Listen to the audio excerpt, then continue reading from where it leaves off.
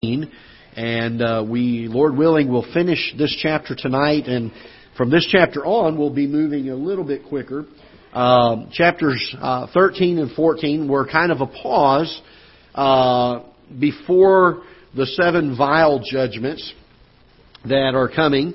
And as God as we said at the beginning of the book of Revelation, there are times when God gives John an overviewing picture of a long period of time. So in this case, He gives him in chapters 13 and 14 kind of a broad overhead view of the next 3.5 years of the tribulation period. And then we'll back up in chapter 15 and we'll kind of start back at the middle there and start moving forward again through it. So He kind of gives just a quick overview, kind of a high-level overview in chapters 13 and 14 of what's going to be coming in the next 3.5 years. And then He goes into detail with it from chapters 15 through about chapter 19. And then we see all of the end-time events coming to pass that have been prophesied. In chapter 14, we saw 3 angels that came with messages. The first one came with the message of the everlasting gospel. And there's we spent some time dealing with that subject of the everlasting gospel, and what a wonderful thing it is to think not only of the fact that the gospel itself is everlasting and has been from eternity past to eternity future and will never change. That gospel story has been the same all through these years. And the other thing is the effects of the gospel are also eternal, and how wonderful that is. And so he preaches the everlasting gospel, but in his preaching he also offers a word of warning that God's judgment is coming. And so while he does preach to the inhabitants of the earth about the everlasting gospel, it's kind of God's last chance that He's giving, the last bit of mercy that He's extending to folks to come to Him and to trust Him as their Savior during this time period. The second angel comes and he deals with what the Bible refers to here as Babylon. The Babylon that is spoken of here is referring to the rise of the ancient Roman Empire that will come back into power at some point. Whether or not they'll be called the Roman Empire or Rome is going to be not something that we consider. The Bible calls it here Babylon. We know that in that there will be a political rise, but there will also be a spiritual rise, and we believe that the Babylon that is spoken of here in chapter 14 spiritually is the religious result, if you will, from the Roman Empire, which would be the Catholic Church.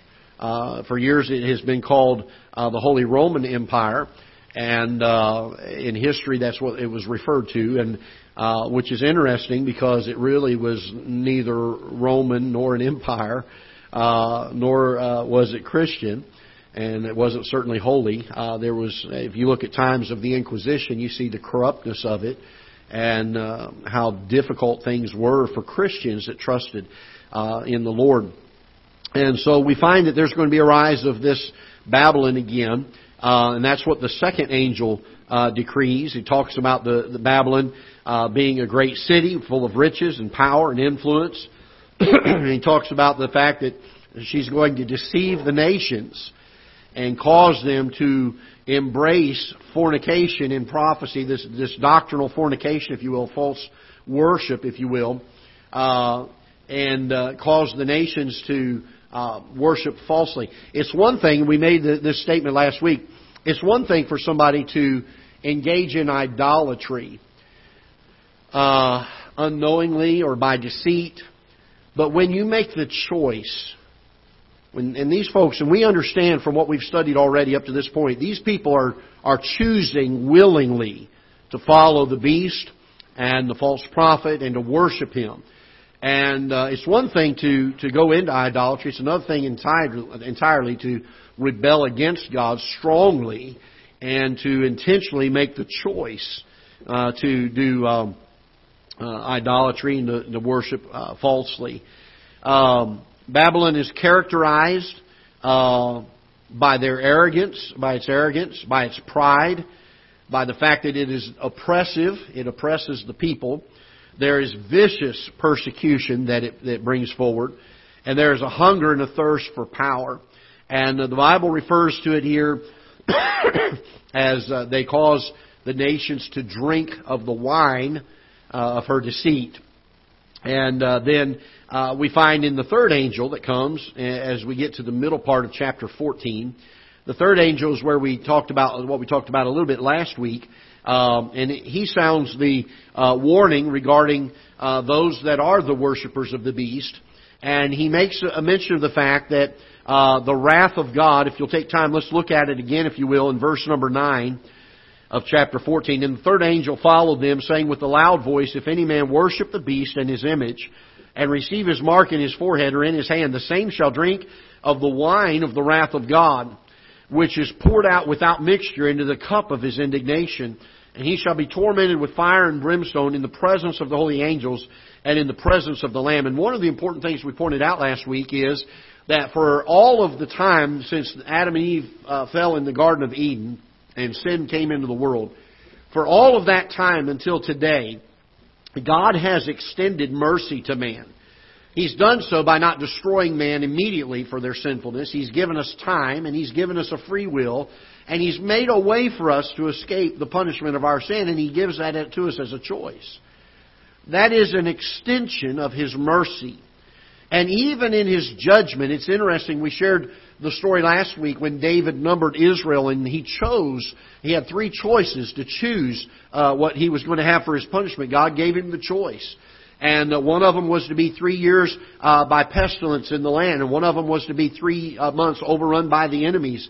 And then one of them was to be 3 days under the hand of God. And David made this statement. He said, I'll take the 3 days under the hand of God. And his statement was this, because I know that He is a merciful God. And sure enough, God sent the angel of the Lord, and He slays 70,000 men of Israel. But as David goes up on Mount Moriah and he's at the threshing floor of Ornan, he asks Ornan for a place to make a sacrifice and to build an altar. And of course we know the story how Ornan says, take it, I give it all. And what a great self-sacrifice there is in that. And David said, I'm not going to sacrifice something that doesn't cost me anything. There's a great principle there. But the Bible says that when that happened, the angel of the Lord, with a sword outstretched over the city of Jerusalem, was seen. They could see the angel of the Lord. And God stopped the angel of the Lord. And He said, it is enough. And one of the things we see in that is when God chastens, and God does bring judgment now, even nowadays, He still is a God of mercy. But when we get to this point in history, all of the mercy that God has shown from the time that Adam fell until this moment in time in verse number 10 is gone. Notice what it says, the same shall drink of the wine of the wrath of God, which is poured out. Now I want you to notice these two words, without mixture. It is not diluted. It is not tempered by His mercy. And right now we're in a time where God's judgment is hovering, is lingering, but we are under the temperament of His mercy because of what the Lord Jesus Christ has done for us. There's going to come a point for these people that have worshipped the beast, that have made their choice once and for all, where God's going to pour out His wrath in fullness of the indignation that He has for sin. And understand, with God being absolutely holy, the Bible says that in Him is no darkness at all. None. The wrath that He has towards sin is something that our minds cannot fathom. And for His wrath to be poured out without mixture, we cannot comprehend. I don't know that John, even as well as he has written this, there are things that God, even in this time of revelation to John, there are times that God says, don't write that. And there are times that I think that He shares some of these things that will give us an idea of what's to come, but I don't know that our minds can fully grasp the fullness of the indignation of God's wrath on sin. Not tempered by mercy. Because the only thing we know and can reference in our minds and understand is, we understand God's justice and His wrath for sin, but we only know it as tempered by mercy. It will not be so. In this point in time, those that have chosen Him The first angel came and said, look, I'm going to preach the everlasting gospel to all the world, and there's one final chance for them. And when they make that choice, this third angel comes on the scene and says, there is no more. They're going to pay for it. And then we find in verse number, let's go to verse number, let's go down to verse number 12. Let's go to verse number 12 will be a good place to start tonight. All right? Verse number 12. So we find here those that have worshipped, they've willingly chosen to worship the beast. God is bringing the wrath to them. He's going to pour out His wrath without mixture. But then we find here in verse number 12 a different sort of people. These are not the folks that are worshiping the beast and the false prophet. These are the folks that have trusted Christ as their Savior, and they have remained faithful to Him. In verse 12, it says, here is the patience of the saints. Here are they that keep the commandments of God and the faith of Jesus. And I heard a voice from heaven saying unto me, write, blessed are the dead which die, notice this, in the Lord. From henceforth, yea, saith the Spirit, that they may rest from their labors, and their works do follow them. Now I want to stop there for a moment because we see a stark contrast, do we not? We see those that have chosen to worship the beast, and God says, I'm going to pour out my wrath on them without measure. But those that died in the Lord, those that He refers to here as being patient, they having patience of the saints. Understand that while these folks up until this time were escaping the plagues that were falling, they were not escaping the persecution that was coming. And when Satan realized with his battle with Michael that he could no longer be a part, could go to heaven, be in the presence of heaven, and he's cast down to the earth finally, and that's the last time he's able to do that. He gets so angry that he just begins to persecute anyone that has the name of Christ. And remember, God has put a mark on those that were His. Remember that? He's put a mark. He has sealed those that are His. So it's easy to see this. There's a difference. But Jesus said, or John says here, here's the patience of the saints. Here are they that keep the commandments of God and the faith of Jesus. These folks were faithful unto death. And that's what I believe is spoken of here by the patience. They counted not their life dear. They were willing to follow Christ no matter the cost. Compare that person with Christians today. If tomorrow morning we woke up, now this won't happen because we're saved and on our way to heaven. When the rapture happens, we're out of here. But let's put ourselves a minute in this situation. If we had to live in something like this, I wonder how our faithfulness would be. I wonder how strongly we would hold to keeping the commandments in the midst of persecution. By the way, there have been Christians, millions of them, over the years that have done that. There are some even to this day that daily they are in fear of their lives to be able to be faithful to the Lord Jesus Christ. We here in America have it so simple and so easy, and we think that somebody telling us that we can't go, we have to wear a mask to church is persecution. I don't like anybody telling me I have to wear a mask to church, and I'll fight it till the day I die. But I'll be real frank with you, that's not persecution. That's inconvenience. We in America don't understand persecution. In Hebrews chapter 13, the Bible says you have not yet resisted unto blood. There were some people who had had it easy. They'd not had to die the martyr's death. They'd not had to suffer the persecution where they're in fear of being arrested and beaten, even killed for their faith. So he speaks here of the blessedness of this crowd.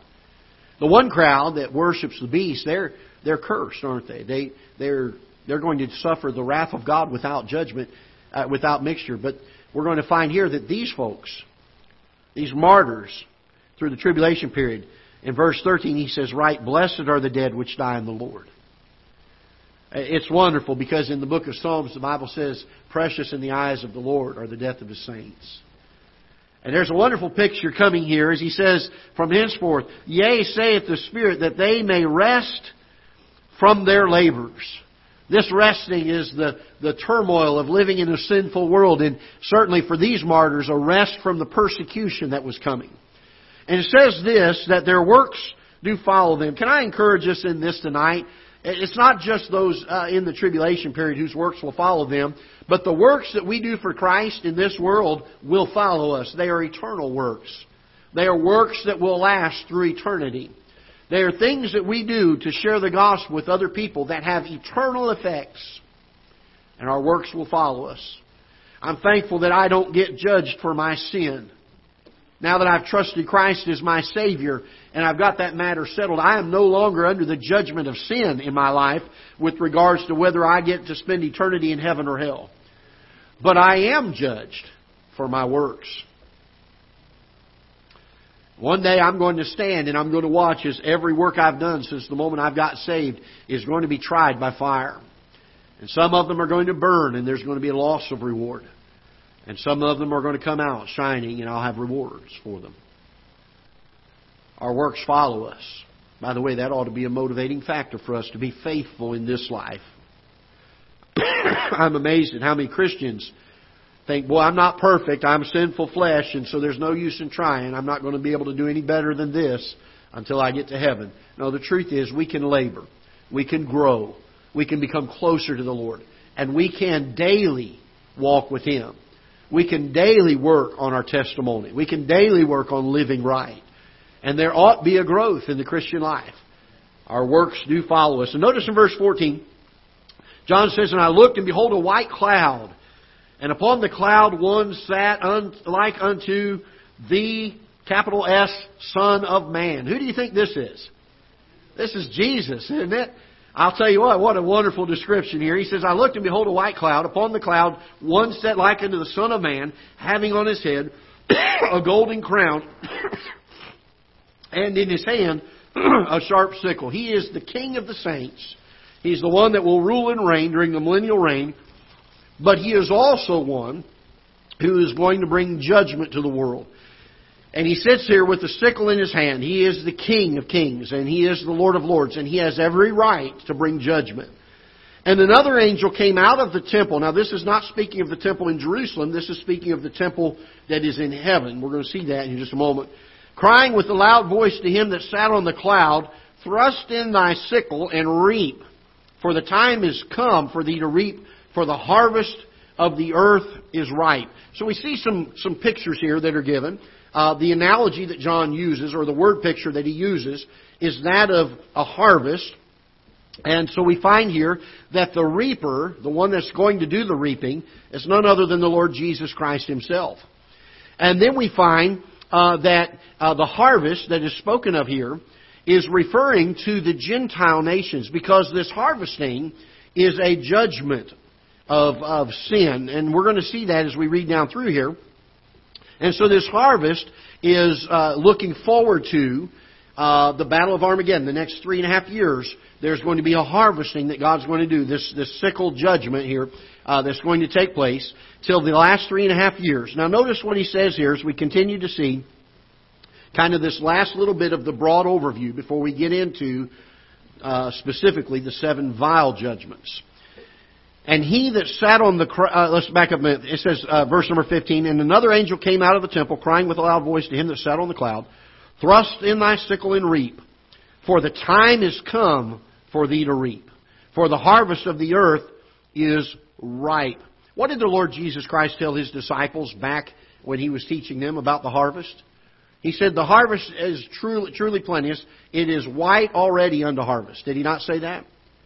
It was ripe over 2,000 years ago.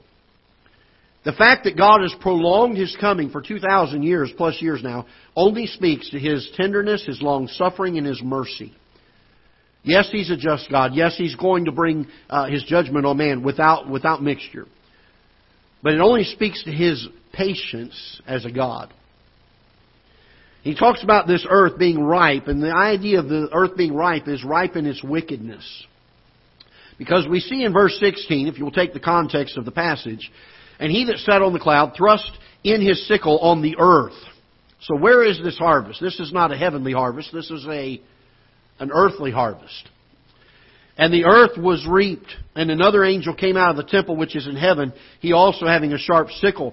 And another angel came out from the altar which had power over fire, and cried with a loud voice to him that had the sharp sickle, saying, Thrust in thy sharp sickle, and gather the clusters of the vine of the earth, for her grapes are fully ripe. These are not the vines that John speaks of when he quotes the Lord Jesus Christ, where he says, I am the vine and ye are the branches. This is a different vine. This is a vine of the earth. And the Bible says, And the angel thrust in his sickle into the earth, and gathered the vine out of the earth, and cast it. This is how we know it's the sinfulness that God is bringing judgment upon. He cast it into the great winepress of the wrath of God. And the winepress was trodden without the city, and blood came out of the winepress. Again, speaking prophetically here of the end of the 3.5 years of this last 3.5 years of the battle of Armageddon is to come yet. And he says that the blood came out of the winepress, even to the horses' bridles, by the space of 1,600 furlongs. That is, if you do your math, that is 1,600 furlongs. A furlong is about 1/8 of a mile. If you use 1/8 of a mile to use the present day measurement so we can get an idea of it, a furlong is about 1/8 of a mile. If you do the math on that, that's 200 miles of blood, not just laying on the ground, but as deep as the bridle on a horse. Could you imagine the blood flowing that deep for that many miles? When the Bible says that His wrath is coming without mixture, I don't know if our minds can really fathom the immensity of this judgment. The full anger and wrath of God towards sin is being poured out without mercy.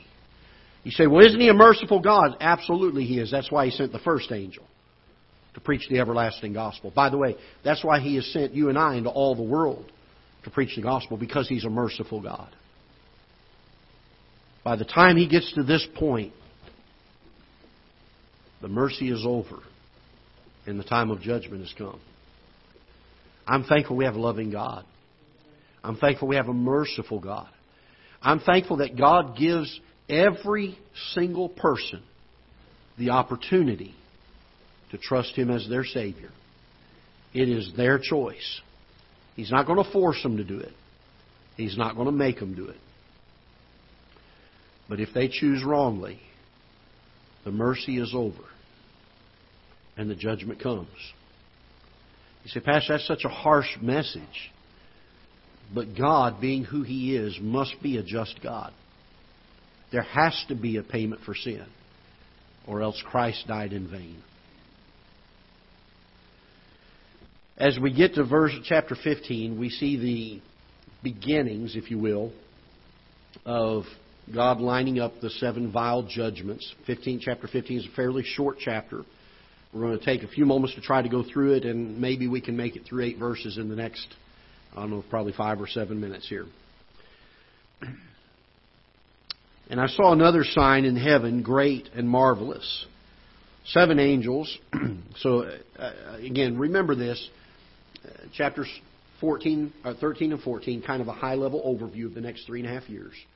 Chapter 15, he's backing up now. He's saying, okay, here's where it starts, the beginning of the 3.5 years. And I saw another sign in heaven, great and marvelous, 7 angels having the 7 last plagues. For in them is filled up the wrath of God.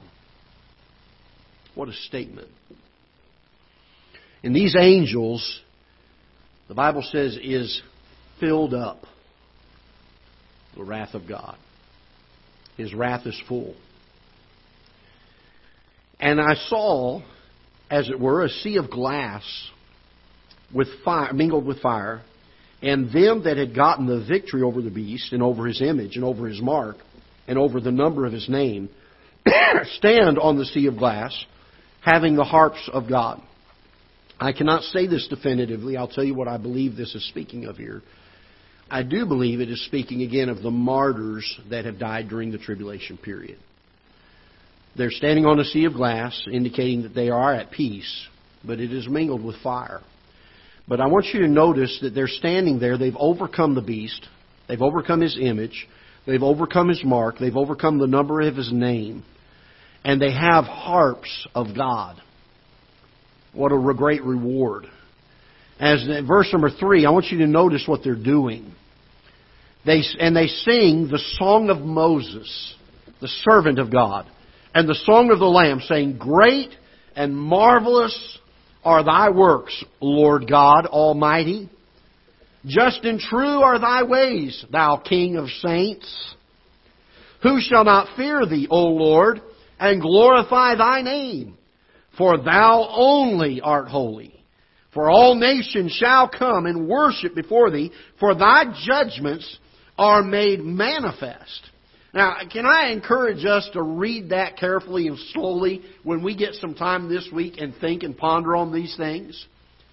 These are talking about the reality as it begins to come into their minds and it dawns on them the fullness of who God is.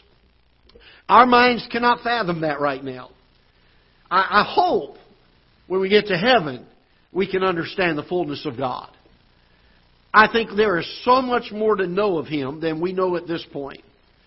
And I don't like when people tell me, well, you praise the Lord too much. You just spend too much time talking about Him. Is that even possible? I mean, think about what these martyrs are doing. They have paid the price. They did not hold their lives dear so that they could remain faithful and true to God. And God delivers them. And they're standing on the sea of glass and they have the harps of God and all they can do is sing. And they sing this song that says, Great and marvelous are Thy works, Lord God Almighty. Recognition of Him. Oh, that we can learn to praise God like that in this life.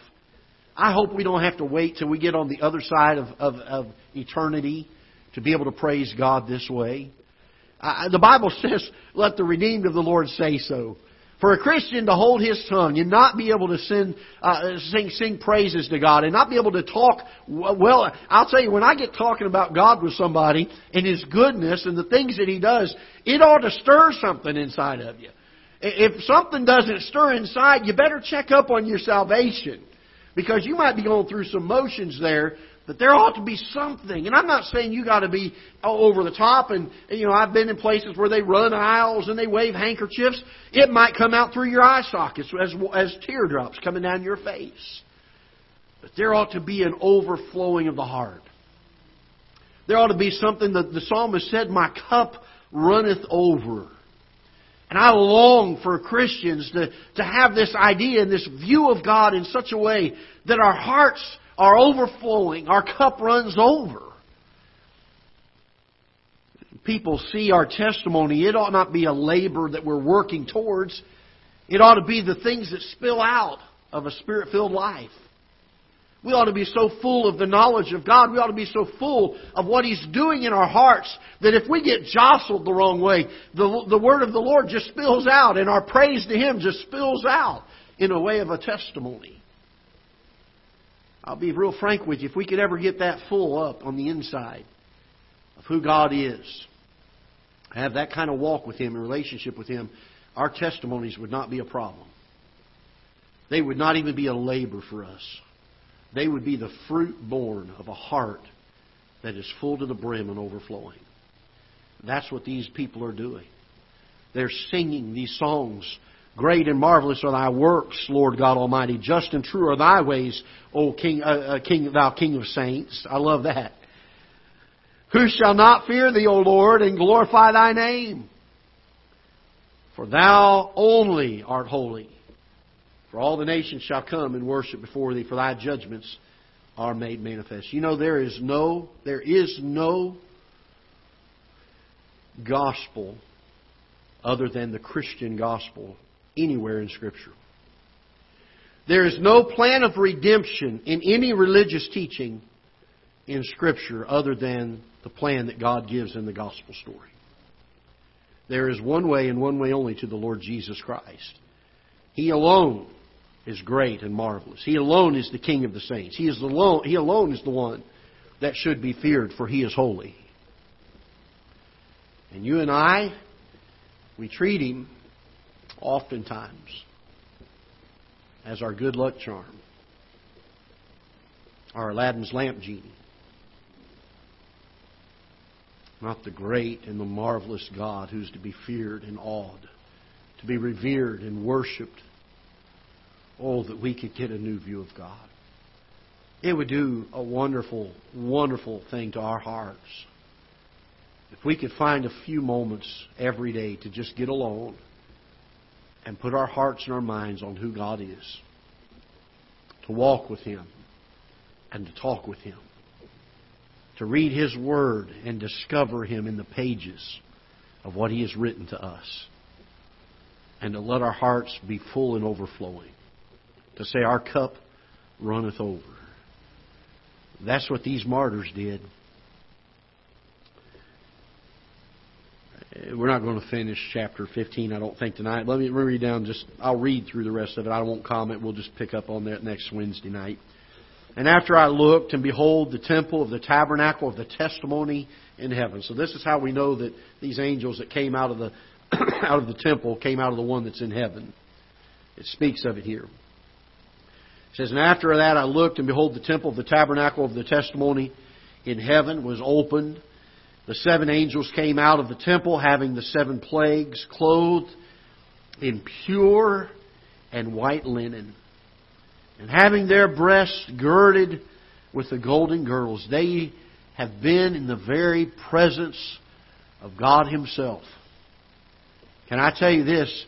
The closer we get to the presence of God, the more purified our garments will become. I'm thankful that when God sees me, He doesn't see my garment. He sees the garment of the Lord Jesus Christ.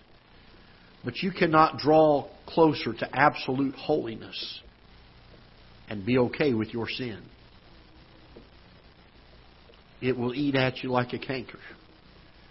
These angels come from the presence of God, and they're in pure and white linen. They have girdles of gold about them. One of the 4 beasts, we don't know which one, it doesn't tell us. One of the 4 beasts gave unto the 7 angels 7 golden vials. And once again we see this term, full of the wrath of God, who liveth forever and ever. And then I love this in verse 8. And the temple was filled with smoke from the glory of God and from His power. And no man was able to enter into the temple till the 7 plagues of the 7 angels were fulfilled. We'll speak next week on verse number 8. We'll probably spend almost the entirety of the service on that. And please, if you can not miss that one, try to be here for that if you will. It'll be an encouragement to you. I think it may be a challenge and a charge to us that will encourage us in some things.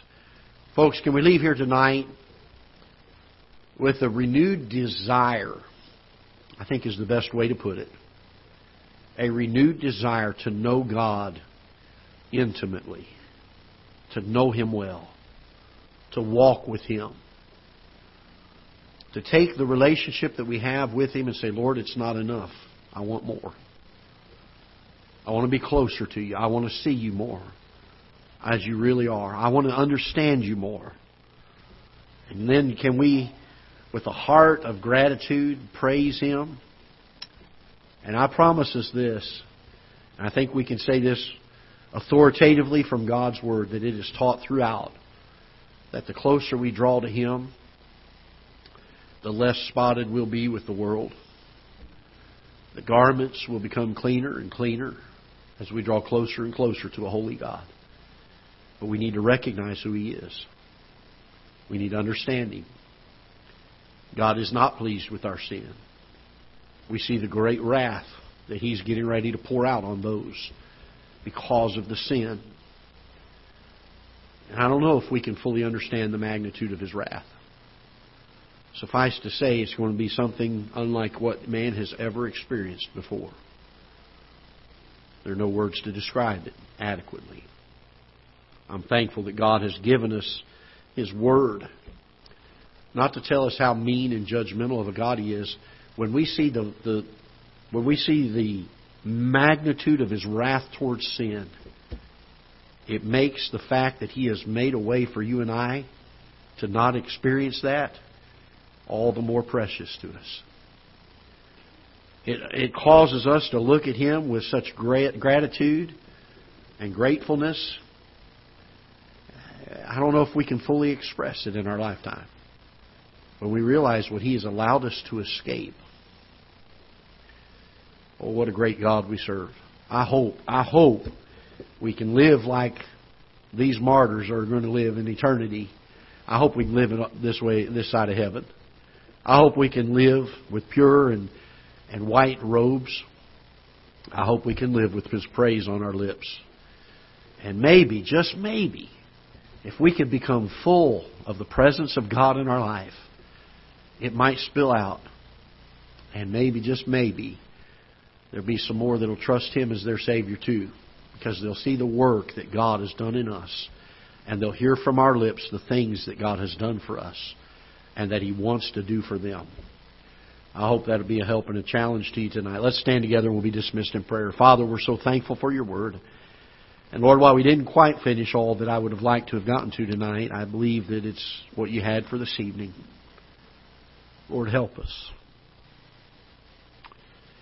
Help us to have a little better understanding. That we would live day by day with eternity in view.